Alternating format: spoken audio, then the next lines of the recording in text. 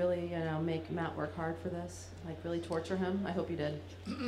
Well, he had to do a lot of running. It was kind of, I always have to do a lot of running in your movies. yeah, it's kind of Jesse Owen mixed You don't need a with treadmill, Usain so. Bolt, mixed with, Ben Johnson, mixed with Carl Lewis. It's that kind of a thing. And I got to ask you, one director I interviewed last year said that Matt has a lot of repeat customers in directors. Why do you think that is? Since you're one of them.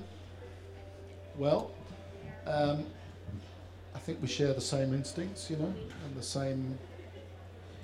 I think that's at the heart of it, The point is, when you make films, if you're a director, the relationship you have. I'm going to embarrass you, but the relationship you have with your central actor is the principal relationship of the film creatively, because together you're basically going to describe the architecture. And any film is an uncertain journey through darkness towards an only dimly perceived end result. And,